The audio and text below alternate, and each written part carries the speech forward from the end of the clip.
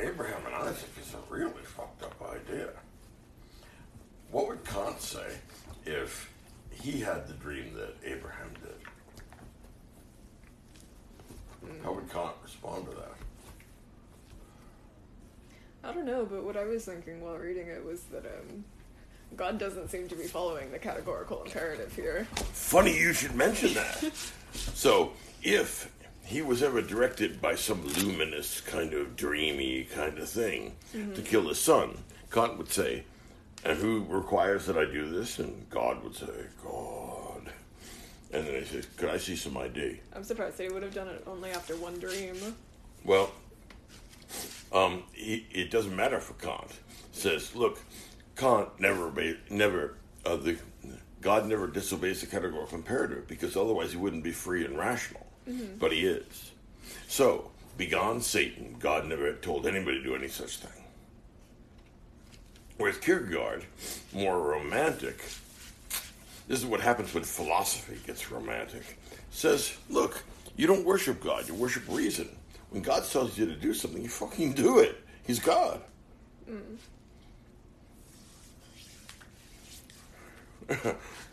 Well, I feel like that opens a whole nother can of worms if God isn't rational. God, well, okay, if that's it, then we're back to it's just some ugly shit, right? It's a bad deal then. Right. I mean, there are certain brands of Christianity which take that, but they're fucking crazy, right? See, that's why I like the Catholic tradition. They have faith and reason. Kierkegaard says, no. You have to choose between faith and reason. What's great about Kierkegaard, about Abraham, is that he knew that this made no fucking sense at all. And that's what was so great about it. Okay, then. Because he worships God, not reason. That doesn't sit well with me. I don't blame you. That's Yeah. fucking crazy. That opens the door to all. Because the man's like 100. He's been waiting his whole life to have a son, and now God goes and says, why don't you go and stab him? Yeah. But he has to go on like a 3-day journey first, so he's like alone with his thoughts and shit. Right. Yeah. He didn't have to be. He could have told everybody, Yeah. by the way, I'm going to kill Also, little Isaac when we get to Mount Moriah. yeah, I don't even know why he had to go to Mount Moriah. Just kill him. Because God said so. I mean, and besides, that's where the ram was. Could God not send the ram to where his tent is? Yeah, could God not have dispensed with this whole stupid event? Like this. What is this supposed to prove? I don't know what I'm supposed to think about this. Yeah, Like, you see what I'm saying? What Kierkegaard is doing is saying, look, you're going to have to choose between Athens and Jerusalem. You can't have them both. Yeah, I just don't know what to make of it. It's an anti-reason. There were, early in the history of Christianity, people who tried to drive a wedge between Athens and Jerusalem. Said, look, Christianity doesn't have anything to do with being reasonable. What St. Augustine did in the Confessions is saying, look, reason can take you in that direction, but it can't take you that final step. Yeah, I feel like he's probably right. Right. But Kierkegaard said, no.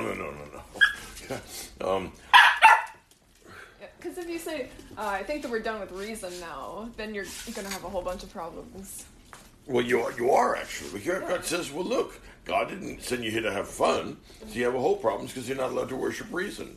Isn't it better to be a Christian, a real Christian, than to be on his deathbed?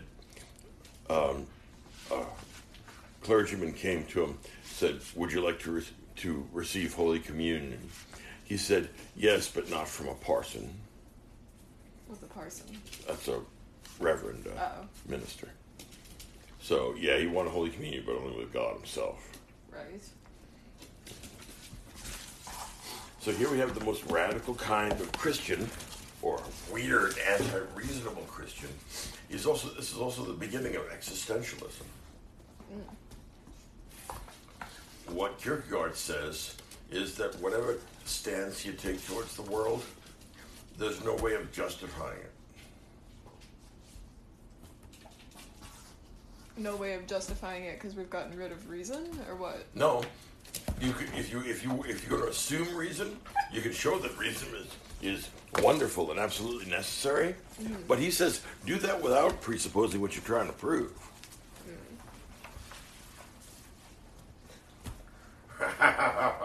Fucked up Kierkegaard. It's circular. You can tell me that it's reasonable to be reasonable, and I will acknowledge that because it's circular, it's a deduction, it's by definition. But apart from the fact that it's reasonable to be reasonable, how do you know that reason is the highest value? Because reason says so. Again. So it turns out, ironically, this is Socrates' secret laughter, reason seems to be unable to justify itself. Doesn't that suck? Hate it when it does that. I hate it when it does that, yeah. Well, again, oh, shucks, I fucked up philosophy again. All right. Seems like somebody does that every 50 years or so. Yeah. So now, we're asking, why should we be reasonable? And yes, admittedly, it is reasonable to be reasonable. Yeah. Also, I forgot to ask, when was Kierkegaard alive? Because he kept on making mid-19th century. Yeah, references to communism. Right. Interesting. 1840s and 50s. Right. Okay. He was an absolute fucking whack job. I mean, crazier than most philosophers, which I think is impressive. Yeah, that says something. Yeah. But, he wrote, and the books he wrote are great. Books like The Concept of Dread. He sounds like he's fun at parties. Right, yeah, right. The Concept of Dread. Well, he was actually fun at parties, unfortunately. The Concept of Dread. What else do we have? Of course, you're reading Fear and Trembling. Mm-hmm. And that's an interesting thought. There's, he wrote his doctoral dissertation on irony. That's not a bad idea. Yeah. That's kind of cool. And it wasn't a doctor's, it was a master's, actually. And it was with special work for Socratic irony. And the faculty at the University of Copenhagen agreed to give him a master's degree if he promised never to come back again.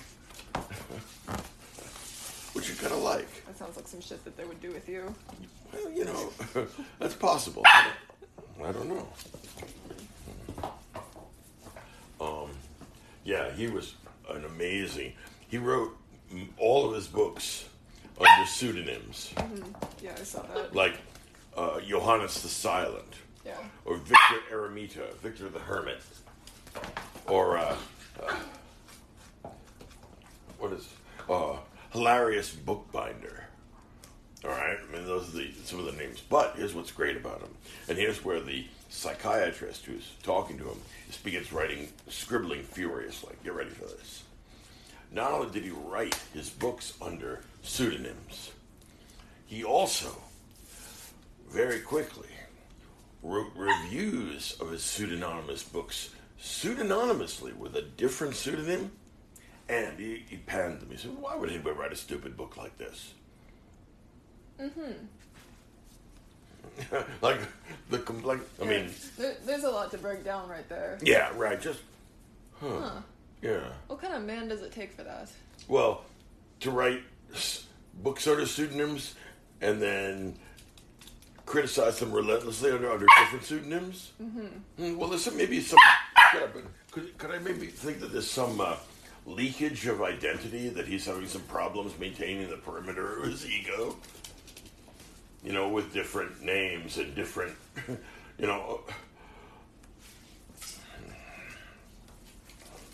He is fucking crazy. I like him. I find him really enjoyable. He's a shrieking nutbar, but hilarious. Yeah. He's the embodiment of Protestantism. Mm-hmm. I usually found him really interesting to read. I liked it. He is. Oh, he's very interesting. By faith alone. Yeah. And he means faith alone, baby. Don't be giving me that this is reasonable to do. That Catholic shit isn't flying. He wrote a book called Either Or. He said, ultimately, you're going to have to make a decision. Either or. You can't have it both ways. Do you worship God or do you worship reason? Be very careful. If you want both, that means you really worship reason. Because you're trying to have it both ways. So when God tells you to kill the child, what do? Again, talk back to God, or you? There's a lot to unpack there. I know, it's a fucked up book. This is a complete... Christ. Look, is it within the nature of God to order people to commit mortal sins? I would say no, that God does not want us to commit mortal sin. And yet who can deny that murdering a child is, particularly your own, is a gross moral evil. It's clearly a sin. I want to understand what the purpose of that passage of scripture is. Like, why is it there? Who wrote it? Because it's absolute faith. I'm willing to give everything up for God. I hold nothing back, even my reason. Well, I find it strange that it would be God ordering that. Yeah, you're damn right it's strange, isn't it? Yeah, I feel like the author didn't think that through. They should have had it be like some fucking ruler saying, give me your son. See, you don't get the covenant then. Yeah. So this is the beginning of God's covenant with man. Mm-hmm. Why do you stare at me like that? Well, because... Yeah, you get like... This is the beginning of God's covenant. What? Who the fuck is it? You get the crazy eyes when you do that. Yeah, well, I mean, because that is some crazy shit. Mm-hmm. But, of course, it takes a whack job like Kierkegaard to focus on this. In other words, I've read the whole Bible more than once, so I have an idea of how complicated it is. It's more complicated than any human mind. The things you gravitate to are a reflection of your own soul. What you ultimately find in Scripture is yourself. People that have had a lot of suffering often go to the book of Job, because Job had a lot of sufferings and was tested, but God had to come out okay. People that are very kind often go to the Sermon on the Mount in the Gospels, where Jesus is blessed are the peacemakers and all the rest of that. And that's a lovely sentiment. And if you're Kierkegaard, you gravitate to Abraham and Isaac. Yeah, I say, this is the thing you needed to tell us about, with fear and trembling. Right. So you've been told to kill your son, and now you're actually going to kill that child. Imagine if you're a first grade teacher, and Mr. Abraham comes in at lunchtime and said, well, last night God told me to kill little Isaac. I'm taking him out of school. I spent the morning building a large sacrificial altar in the backyard, and God told me to kill him. I'm going to do that. Mm-hmm. Now, since that means that we call the police now and don't let him do that, why is that insane and evil now and really great back then? Good question.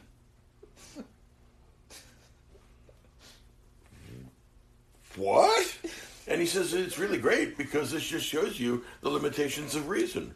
You people are all fucking Greeks. There's not a Christian among you. God tells you to do something, you fucking do it. Who are you to judge whether God makes sense, you little worm? I think that I read it completely backwards. I thought that he was criticizing people who are being irrational by believing this. No. What he's saying is... Yeah, so it's the opposite. The knight of faith is beyond reason. Jesus. He's resigned to doing what God says with the heaviest of hearts. He's not a murderer. Yeah. But God told him to. You don't talk back to the fucking deity. You don't say, are you sure? You little maggot.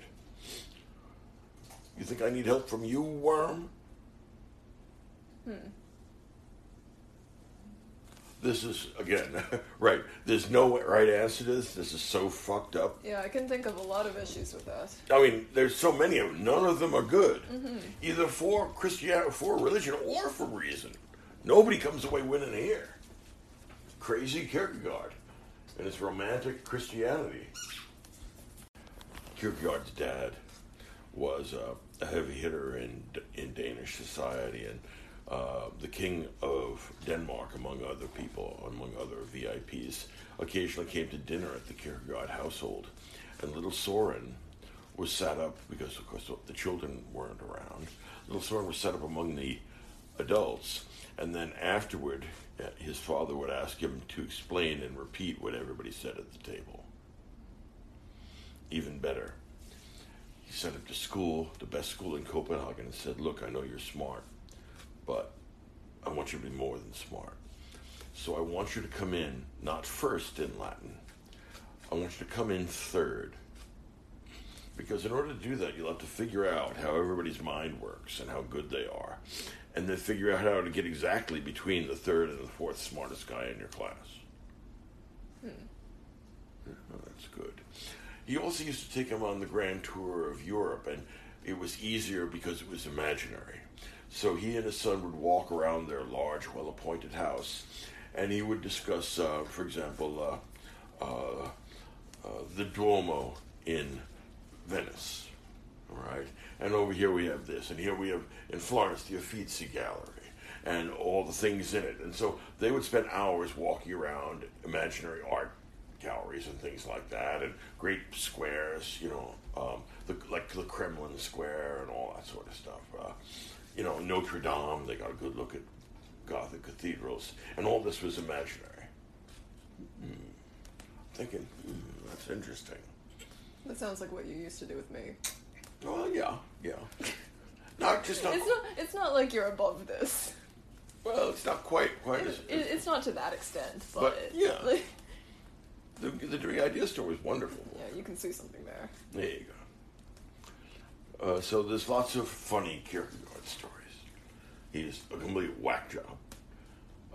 He has just about every psychological red flag you could imagine. Yeah.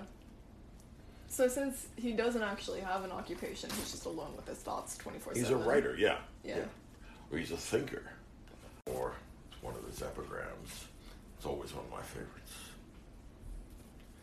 A clown came out at a theater before the show opened and announced to the audience that there was a fire and that they were in great danger. They laughed and applauded, and the harder he told them that, the more they laughed. Yeah, and then they all burned to death? Yeah. Great. Well, they just left it there. The harder he told them that, the more they laughed. Mm-hmm. In other words, this is what Kierkegaard has to say. The culture of the West has lost Jesus. And if you want to get him back, you have to give up on rationality. So what does that have to do with the clown? He's a joker. What? Kierkegaard is a joker. Okay. He's a serious joker. I mean, hilarious bookbinder as a name. Like Tusker McCusker? Yeah. But hilarious bookbinder is even better, particularly because of something called the concept of dread, right? You're thinking, that's good stuff. That's hilarious. Right, yeah, right. First thing that came to my mind was, wow, what a sense of humor. This guy's about as funny as the Nuremberg trials, right? And again, he's the most unbelievably perverse individual. He wanted on his headstone, his grave, he wanted under his name, his epitaph was to be that individual. Again, that also sounds like something you would do. I wouldn't do a thing like that. Right under, I don't owe Asclepius Jack? Yeah, right, that I would leave. Yeah, that's different. Come on, I don't owe Asclepius Jack. I did all this shit and sucked. I took his medicine, I got scoped and scanned and x-rayed, I got radiated, I got every fucking thing. I don't owe Asclepius Jack. I'm held together with goddamn duct tape. And now you want me to say, hey, thanks, Asclepius, this has been a fucking ball. 10 years of this shite. I don't know Asclepius dick. Asclepius is lucky I paid my bill at all. Fuck him. Will that do? Yeah, I thought so. Yeah, there's going to be a lot to fit on the gravestone. No, I'm just... I don't know Asclepius Jack. Mm-hmm. That's all we need.